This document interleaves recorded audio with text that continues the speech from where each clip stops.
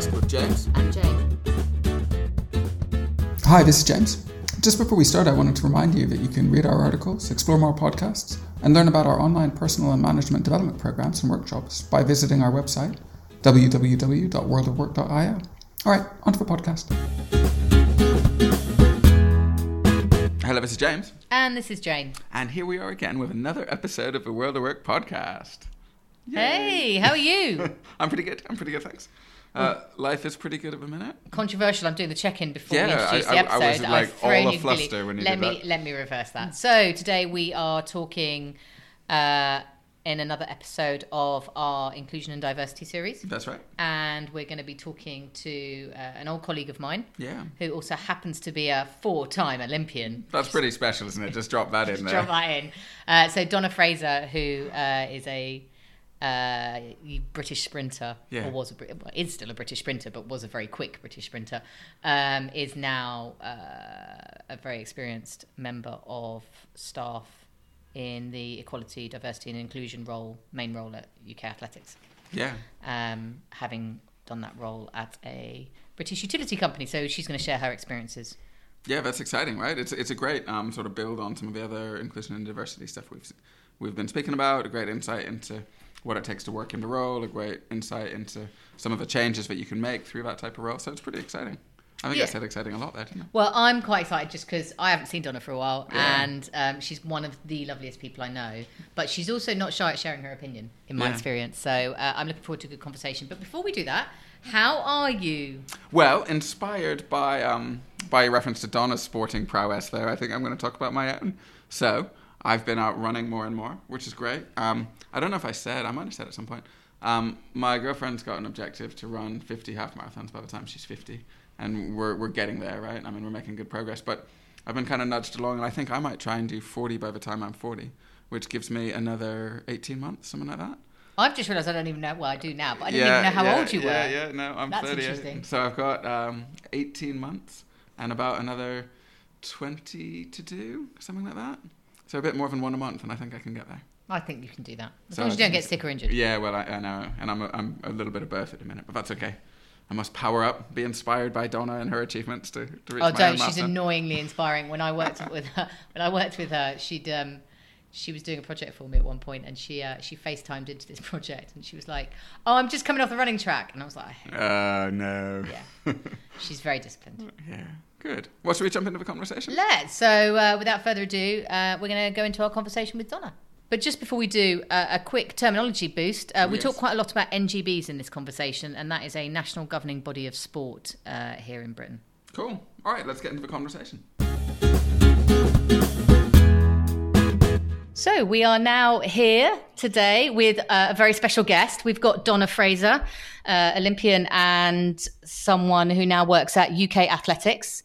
And she's going to talk to us a little bit about inclusion and diversity just along with this series. So, Donna, would you like to say hello to our audience and tell them a little bit about you and your experience? Absolutely. Hello, everyone. First and foremost, thank you for having me on the show. I'm really excited to be talking to Jane, a long-time friend as well. So all good. Talking about ED&I is a passion of mine. As you've mentioned and alluded to, my background is athletics, 4 times Olympian.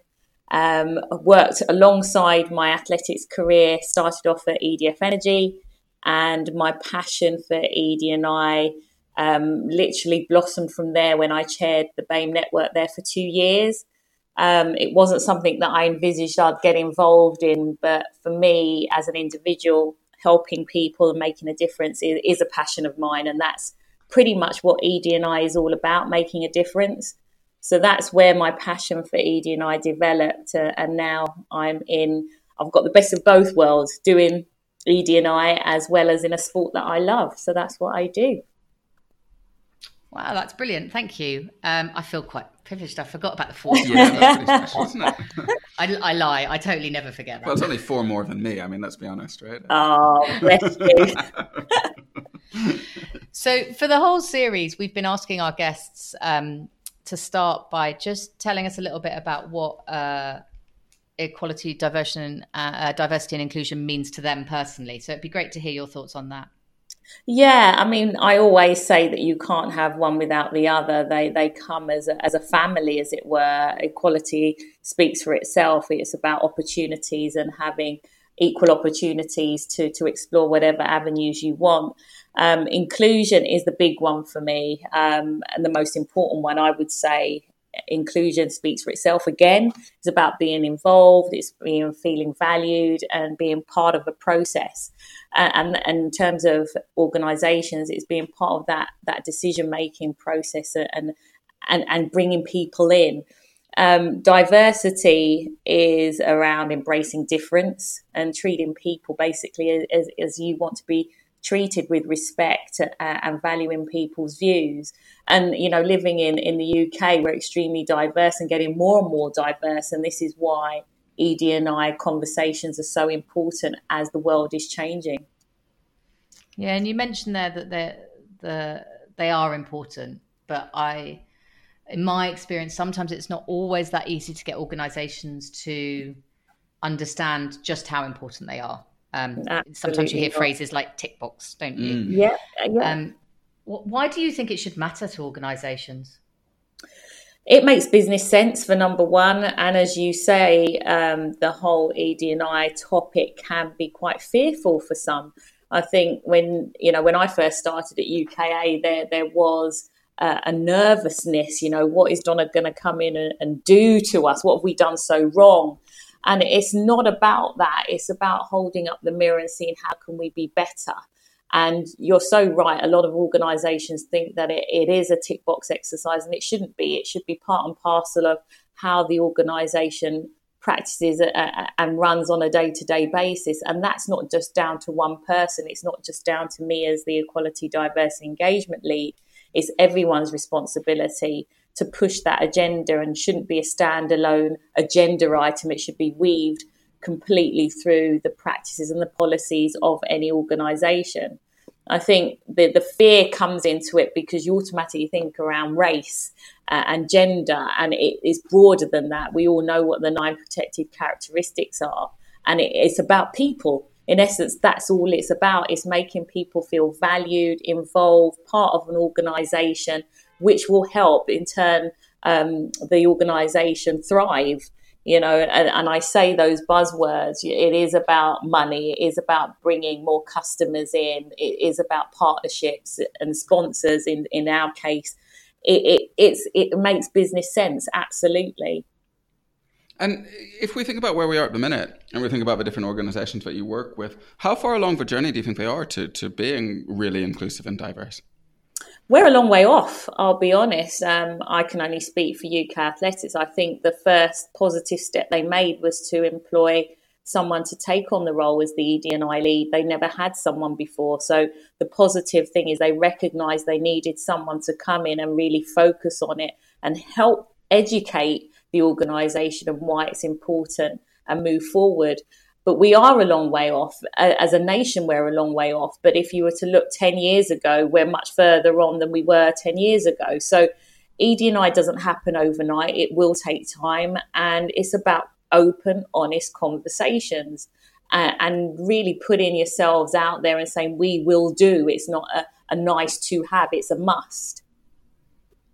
It's funny, sorry, I'm smiling at James, which obviously you can't see because you're not in the room. But the reason is we had a conversation earlier in the series, and we talked a lot about nice to haves versus, just committing to getting something done and then going on the journey together, even if you're not sure how it's going to unfold. And I think particularly with small and medium-sized organisations, that's sometimes a little bit of a leap of faith is required. Absolutely. To just move forward. And that's probably my athletics background because, we live on a day by day. Obviously, you can do all the planning you like, and I'm probably one to have experienced that, all the planning and training. And then on the day, if you don't perform, you've just got to put yourselves on the line. You just make one small change compared to what you do it, and it could work out or it couldn't work out, but you won't know until you try. Yeah. You've got to kind of embrace that, don't you, and give Absolutely. it a go. I've never thought of it like that, but that makes a lot of sense because that's what you see athletes do every day. Yeah, definitely. It's my life. Broadening the conversation up, we've talked a fair bit about the importance of this type of work within organizations, and you sort of alluded to making business sense and things like that. If we think about it at a societal level, why do you think this stuff's important at a broader level? It's really interesting that you say that, because, you know, coming into a small organisations from what I've come from, I mean, EDF Energy had 15,000 employees. Within UK, it's a small fraction. Mm-hmm. And for me, it's about education. I sometimes think that people just don't get it. Uh-huh. And if you're not, and I say this lightly, if you're not a people person, you just get on your day-to-day business, you will never know what that other person who sat next to you probably is experiencing. Yeah. So again, I go back to the power of conversation. I say this time and time again, until you open yourselves up and have those open conversations, you can't make informed decisions. And that could be anything. That could be in business. That could be whether you choose to sit next to someone who's dressed in complete head to toe in yellow on the bus, you know, and you don't know the backgrounds of individual until you have those conversations and not making those automatic assumptions. And yes, I say business sense, and that's around money, but it's about society in general. It's accepting people for who they are, understanding their background, so you can make those informed decisions on a day-to-day basis. So it is absolutely a wider conversation. And how important do you think empathy is in it? Is that relevant for this? Huge. Empathy is huge. Again, what I've said in terms of understanding people and taking the time to understand people. And, you know, there are some, and we have to accept that there's a lot of ignorant people out there. We know that. And again, that's embracing difference. Not everyone can be the same. Yeah. But from a positive perspective, it is embracing difference. And for me, I just think it's hard to change people's mindsets. It absolutely is. But we have to probably embrace that and say, well, okay, well, that person's not going to change. That's probably one person out of 1,000 that I'm not going to have an impact on. But if I can impact 3 people positively, that's more than that one individual. Yeah. And then that will filter through. And this is why it's so important to have that buy-in in organizations from the top down. I can do all the groundwork in my organization at the bottom, but if I haven't got the buy-in from leadership, I'm fighting a losing battle, and it is about leading by example. When you were talking about it, you talked about, you know, getting people to sort of understand and have that sort of change in mindset. When you're working with people, do you find that change in mindset is a gradual process, or do you think it's like a light bulb moment, or is it a mixture? It's absolutely a mixture. You know, again, everyone is different and will receive information differently and at different times. So it's going at a pace and making people feel comfortable about talking about ED&I. You know, when you, like I said earlier, you know, there is that immediate fear. When you don't have an understanding of it, you automatically put those barriers up and think, oh my gosh, what's this about? Yeah. So it does take time for some. And then there's others that think, you know what, I get it. But it's fine. It's navigating a way that people will pick up the information. So approaches will be different. Mm-hmm. You know, you could do workshops. You could just have real innovative sessions where you're just out walking. You know, it could be anything, but you're having those conversations and you build from there. Yeah. And if you're, you know, at a sort of practical level, if you're looking to deliver some sort of change in a space or change the culture or mindset of an organization and things like that, do you start with data? Do you start with speaking to people? How do you work out where you want to start your focus and build up your initiatives from?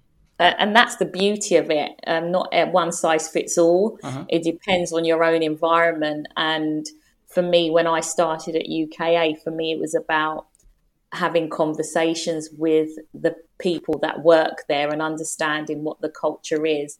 If I had data, I could have come out with a completely different outlook.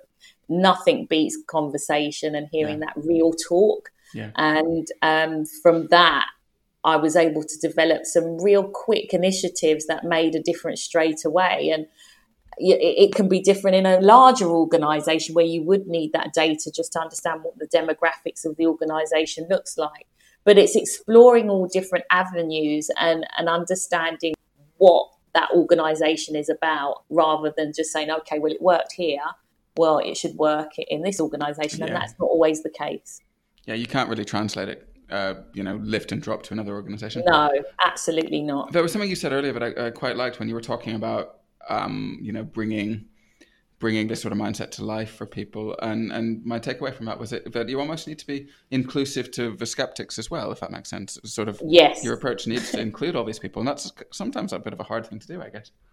It certainly is. And, they're probably my personality. I don't give in that easily. So I will keep going and trying different ways to really get them on board. But at the same time, I have to accept that I may not get through to that person, and just leave as is, and maybe in time, maybe not in my lifetime, that they will eventually start to understand it. But I've planted some kind of seed, and I know there's probably a split second that they've thought about it and then probably gone back to their usual ways. But I think it's important to still try, and have that support network around you to do that. Yeah. Do you think it's challenging sometimes for people who work in this space to stay motivated? Is that a big part of the challenge, or are there other things that are much more challenging within the role? To stay motivated, I think this is where creativity comes into it. And again, going back to that diversity definition, is for me within my organisation now, I'm the one person that's leading on ED&I. But what I've done is developed an ED&I advocate group, which is made up of staff members. So they're my eyes and ears. So then that message of what we're trying to achieve as an organisation is wider spread. I can't do it on my own, which is why I say it's the responsibility of everyone to drive this agenda. And in all honesty, if everything is fine and dandy at UK, then I'm making myself redundant. And that's my goal, is to make myself redundant, because they won't need me anymore to drive the agenda, because everything's just flowing. It's a great culture. Everyone's not happy all the time, because that's unrealistic, but it's where we want to be. And for me, it's a long journey, absolutely a long journey. And you need patience. You need people backing. You need people to be passionate, like with anything. It's not, again, going back, a tick box exercise. It can't be. It's got to be authentic, and the reasons why you're doing it is fully understood. And when sort of exploring what it's like to work in that space, what sort of skills are important? Are there practical skills that people who might want to work in this space would benefit from having, or is it mindset, or what is it that prepares people for success, I guess? People skills. It's people skills. It definitely is down to that. And I guess that's why ED&I sits under HR. Mm-hmm. It's about valuing difference. It's about valuing individuals. It's bringing people with you as opposed to pushing them or pulling them. And this is why I'm really proud of the group that I've developed, because it's a two-way thing. Like so many organisations do have employee networks, but we're not big enough to have an employee network. So we've combined everything. But it's a chance for them to have a voice and can see that they are doing over and above their day job to make a difference within the culture of our organisation. And that is meaning they're developing their own skills as well, that they may not be able to enhance in their day jobs. So it's a two-way situation, and then that has that ripple effect to others within the organisation. It almost becomes infectious. And it's not all the fluffy stuff. It's really, again, going back to the inclusion, it's looking at our policies, but involving the advocates to look at that. Is it working? Are our staff surveys working? Are we asking the right questions? Is the environment, is our aircon at the right temperature? It's so broad, because at the end of the day, once you walk through that door at your organisation, you want to feel that sense of belonging, and you're part of that family. It shouldn't be, oh gosh, I've got to go to work, which we do get that now and again. But once you're there, you actually feel comfortable and get on and do the best job you can. And that's what it's about. It's interesting. You remind me of something someone else said the other day, where they said, we're really bad at closing the feedback loop about some things. And I think what you're saying about like going back and saying, is it working? I think this area can be an area where people throw stuff at a wall quite often and just go, oh, well, there you go, we've done it, we've got policies, and look, they're great, and and they don't really interrogate, is this really working for the people it intended to, and is it affecting other people in a way that maybe isn't working? Absolutely. How do you get people to be, how do you get your group to get candid feedback? Because it's obviously, I know that can be a real challenge. It absolutely can. So what I've encouraged my groups to do is to talk about ED&I within their own teams and encourage their teams to feedback. I mean, whether we as a group are doing the right things, but also what we're doing and feedback into the group and get feedback from that. But staff surveys is a big thing. And what we do now is we'll collate all that feedback from staff, and obviously it's anonymous, and then we'll set up an action plan, and that's led by our senior leadership team. So they take ownership of it, and it's monitored on a quarterly basis. So staff can then see that whatever they've said in that survey, it's being monitored and something is being done about it. Otherwise, the next time, if nothing's done, the next time the survey is done, then they'll think, well, why am I bothering to fill in this survey when nothing's happening? Yeah, of course. And I just really think the whole review process is so important. Now, interestingly enough, talking about the impact on feedback and so forth, for our policies and as part of the Code for Sport Governance, we are implementing equality impact assessments. So after every policy, an EIA has to be included in that. So you go through that policy and answer specific questions as to whether it's impacting a specific protected characteristics, whether it's disability, ethnic minorities. So it's really being scrutinised. And that's proving to be quite interesting because it makes you stop and think, the EIA can be done after the policy, because policies have been implemented for years. But if you're developing a new policy, you can cross-reference and really identify, actually, is that sentence there going to impact a specific underrepresented group? So it almost challenges you as an individual or as a department to really think this is just not a piece of paper and just a policy. This is really interesting.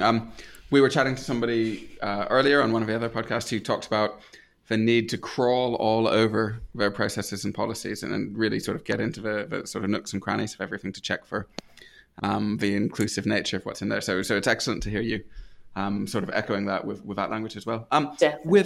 With those sort of equality impact assessments, what types of things are you asking, or what could maybe small organisations learn from what you're doing that would help them assess their? You can break it down. I mean, ours is pretty simple. It would ask you, does this policy or anything in that impact anyone with a disability or someone from LGBT plus community? You go through it literally like that. So again, it makes you think, well, has as 0.5, does that impact that particular group or any group, in fact? And if it does, then you'll need to really address it, because if you look at your demographic of your organisation, that's going to impact someone. It's just, it feels like it's really forcing, encouraging, somewhere in between the two, people to be a little bit more thoughtful and less knee-jerk when they create policies, and actually say, hang on, what are my unintended consequences from this? Yeah, because no one intentionally goes out to discriminate. I mean, there's some people who do, but especially when we're looking at policies in itself, you write the policy for the good of the organisation. Mm-hmm. But sometimes if you really read between the lines, and it goes back to language, what language are we using? And as I said at the very beginning, it's an opportunity for every organisation to hold up that mirror and say, actually, have we thought about this from a different perspective? Is it going to impact Julie, who's sat over there in the corner, if we don't have blinds in the room, for example? I mean, that's a real far-fetched example, but do you know what I mean? Any decision that's made at that board table, who is it impacting and who are we trying to protect at the same time? Yeah. And I really like the what's coming out here in terms of some of the core skills needed to succeed in the space being the people skills and the empathy and the ability to connect with people. But at the same time, the need to have that sort of procedural rigor and understanding and really look into and things. Critical thinking, right? It's a yeah. requirement to really sort of put your critical hat on and think, hang on, let me almost game this. Let me think about all the different things that could go on under this policy and try and sort of flash out what's the worst that could happen and how could it affect people. Yeah, it's a great Absolutely. And in all honesty, you know, we're all thriving to make sure that we have more diverse boards. But it's not just about the individual, it's about the diversity of thought, their process, because everyone will have different backgrounds and bringing that to the table will have a different perspective altogether. So that's more important than actually looking at how many people from a BAME background around the table. It's about their diversity of thought and their experiences that they've had. Yeah, I think... So for those of you that aren't in sport, you may not know that sports had a significant challenge in trying to, it's done relatively well as a sector on increasing gender split in boards, but it's really struggled with people from Black and minority ethnic communities on boards. And they've invested, UK Sport have partnered up with, funnily enough, the university I'm at and a professional recruitment agency to invest in trying to train up a huge number of people so that they can be board ready, so that they can be a step change. And I think I've sat in a few board meetings in my time in the sports sector, not particularly NGBs, but yeah, we could do with some just people with different perspectives. Let's go with that. Yeah, definitely. Okay, so we know that's a big challenge. I know from what you've said and also from experience of working with you, you're very action oriented, Donna. Would that be fair? That would be fair. Yeah. So I'm really interested to know, because I know we have a lot of people listening who are in real operational HR roles in their organisation, and they're like, sometimes it's hard to persuade the leaders, but what have been your biggest sort of successes? What initiatives have really worked the best for you in your various roles? So I've been in the role now since January 2017, and me being me, I wanted to do everything in that first year. And someone pulled me aside and said, Donna, you need to slow down. We know you were a sprinter, but come on, this is taking a minute. I can literally imagine someone saying that. Literally, yes. So I said, okay, right, let me scale this back. And it goes back to a bit of data, understanding what the organisation looks like. So that first year, I focused pretty much on LGBT, disability, and gender. As you say, gender can be quite an easy conversation to have, and in our sport, obviously, we aim to be gender equal across the piece. And with the Code for Sport Governance, 30% women on boards, that's what we need to achieve, at least that. So it's the other areas that we need to look at. So I guess in terms of the mad things that I say the mad things, I just literally leap in, and it's about being innovative and thinking outside the box that's going to excite people. And I probably had that approach because of my athletics background. I wasn't a great fan of training, but it had to be fun for me. And anything that I deliver has to involve food. All right. Because that's always a grabber for people. Wherever there's free food, people will be there, and can have those open conversations as well. But what we implemented, and I'll just name a couple of things, was the non-binary guidelines for our road race organisers. Now, for athletics, it's just male and female, and at the elite level, it is just male and female, but domestically we could pretty much do what we like as an NGB. So we implemented those guidelines to encourage more participation and allow anyone who doesn't self-identify as male or female to participate in road races. To have that in place, we'd never done something like that before. And to be fair, Scottish Athletics led the way in that space. But it just opens it up. Whether people take it up is not the point. It's an opportunity. It is about having those equal opportunities. And I guess the biggest project that I delivered was the coach project, which when I first came into post, because a lot of people knew me as Donna the athlete, I was spoken to quite a fair bit in terms of, we need to do more for coaches, especially those from a BAME background. What are we doing? There's not enough recognition. So I took a step back, and I thought at the time my coach had passed away a few years prior to that. And I actually held the mirror up to myself and thought, all those years and the time and effort that he put into coaching me, with no real thanks. I'd say, oh, thanks, coach, when I made the Olympics, but it wasn't made a big deal. It was just a given. But beyond just being a coach, he was also my psychologist, my nutritionist, my dad, my best friend. Those skills you don't learn. You don't go to college and learn those. But to show that he had such a vast skill set just made me think we need to recognise this in some way.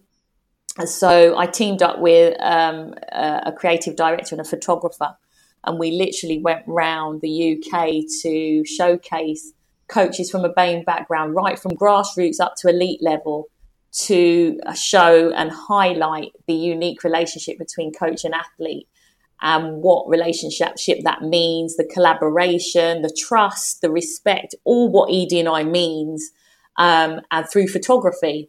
So that project, which I was aiming just to last a year, went on for 2 years, started off really small with just 10 coaches, and eventually went to 32 coaches, and finally ended up in the House of Parliament because they wanted it there. And also at City Hall had it as well. So it toured around the UK, but the visibility and the traction that got for the coaches was just immense. And the conversations that between the NGB and the coaches, which hadn't happened before. So it was a different angle, but again, it was an opportunity for the coaches to meet with the NGB and have those fundamental conversations as to what we could do better as an NGB for them. It's funny. I'm having flashbacks because you and I and was it David? We had a phone conversation right at the beginning when you told me what you were doing, and I, as I always am when people do slightly unusual things in the sports sector, I was really excited, but I was also I'm excited. I don't see how this is going to make a difference. I don't get it. And I went to the first showing, which was, you're right, quite small. It was lovely, don't get me wrong, and there was food, everyone, just to clarify. There was definitely food. But it was quite a small thing, and it was really emotional because there were a lot of the people who loved those coaches and who cared about them and who had been coached by them, and the coaches were there themselves, some of them.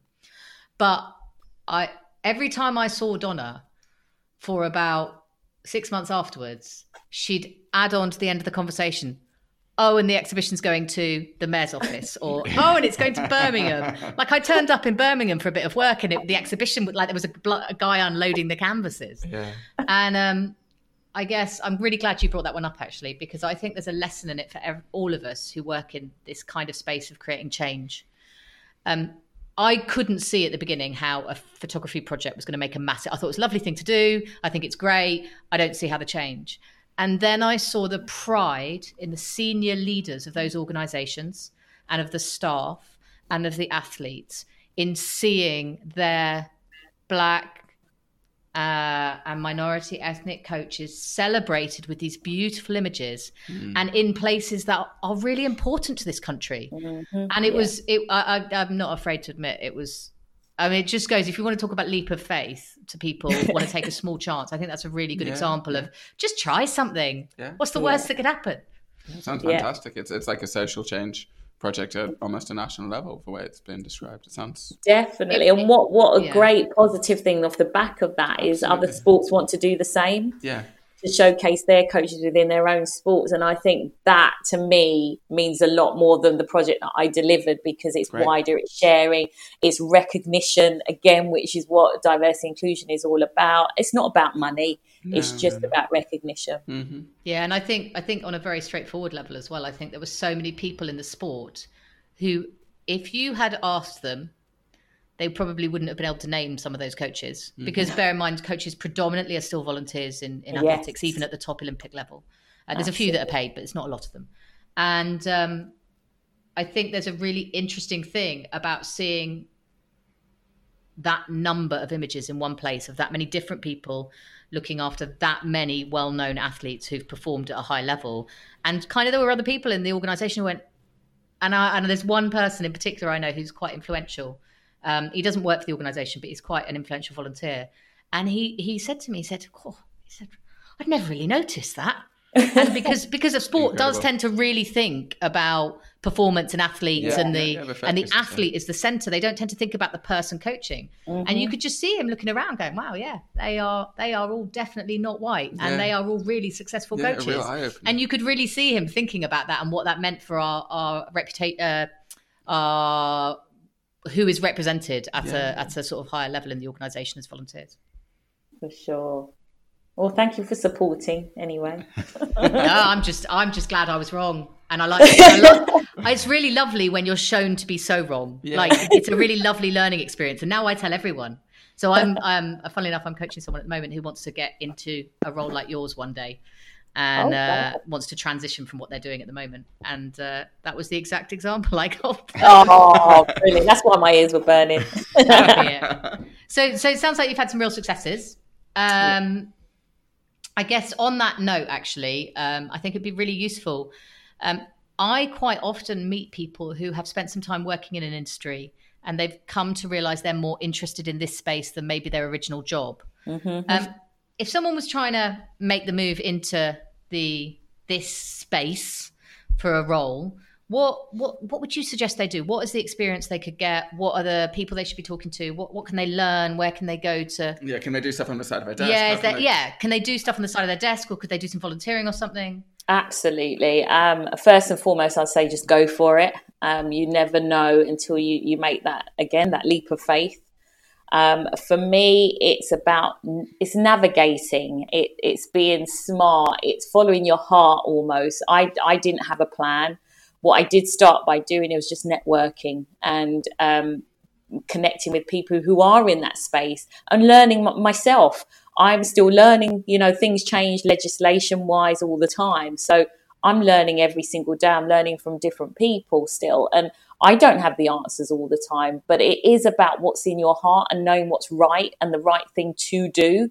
And if you're walking down the road and God forbid if this happens and you see someone just about to get their bag snatched, you're not going to not do anything. You don't turn a blind eye because that's not the right thing to do. You go and help.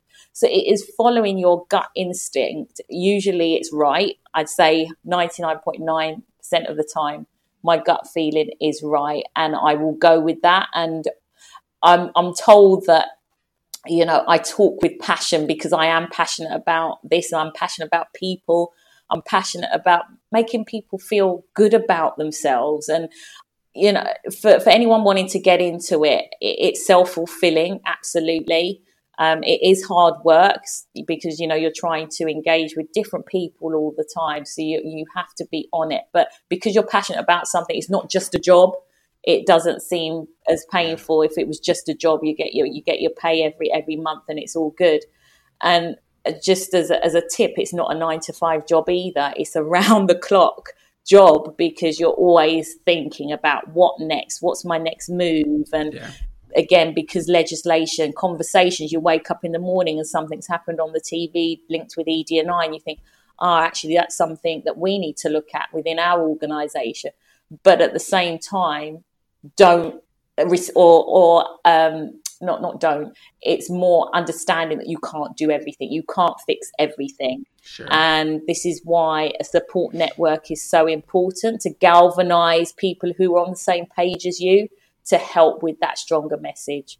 Wow. So it's really not always about having the big budget. Sometimes it really is just about having the people. Yeah. Absolutely. People are people. People work better with people.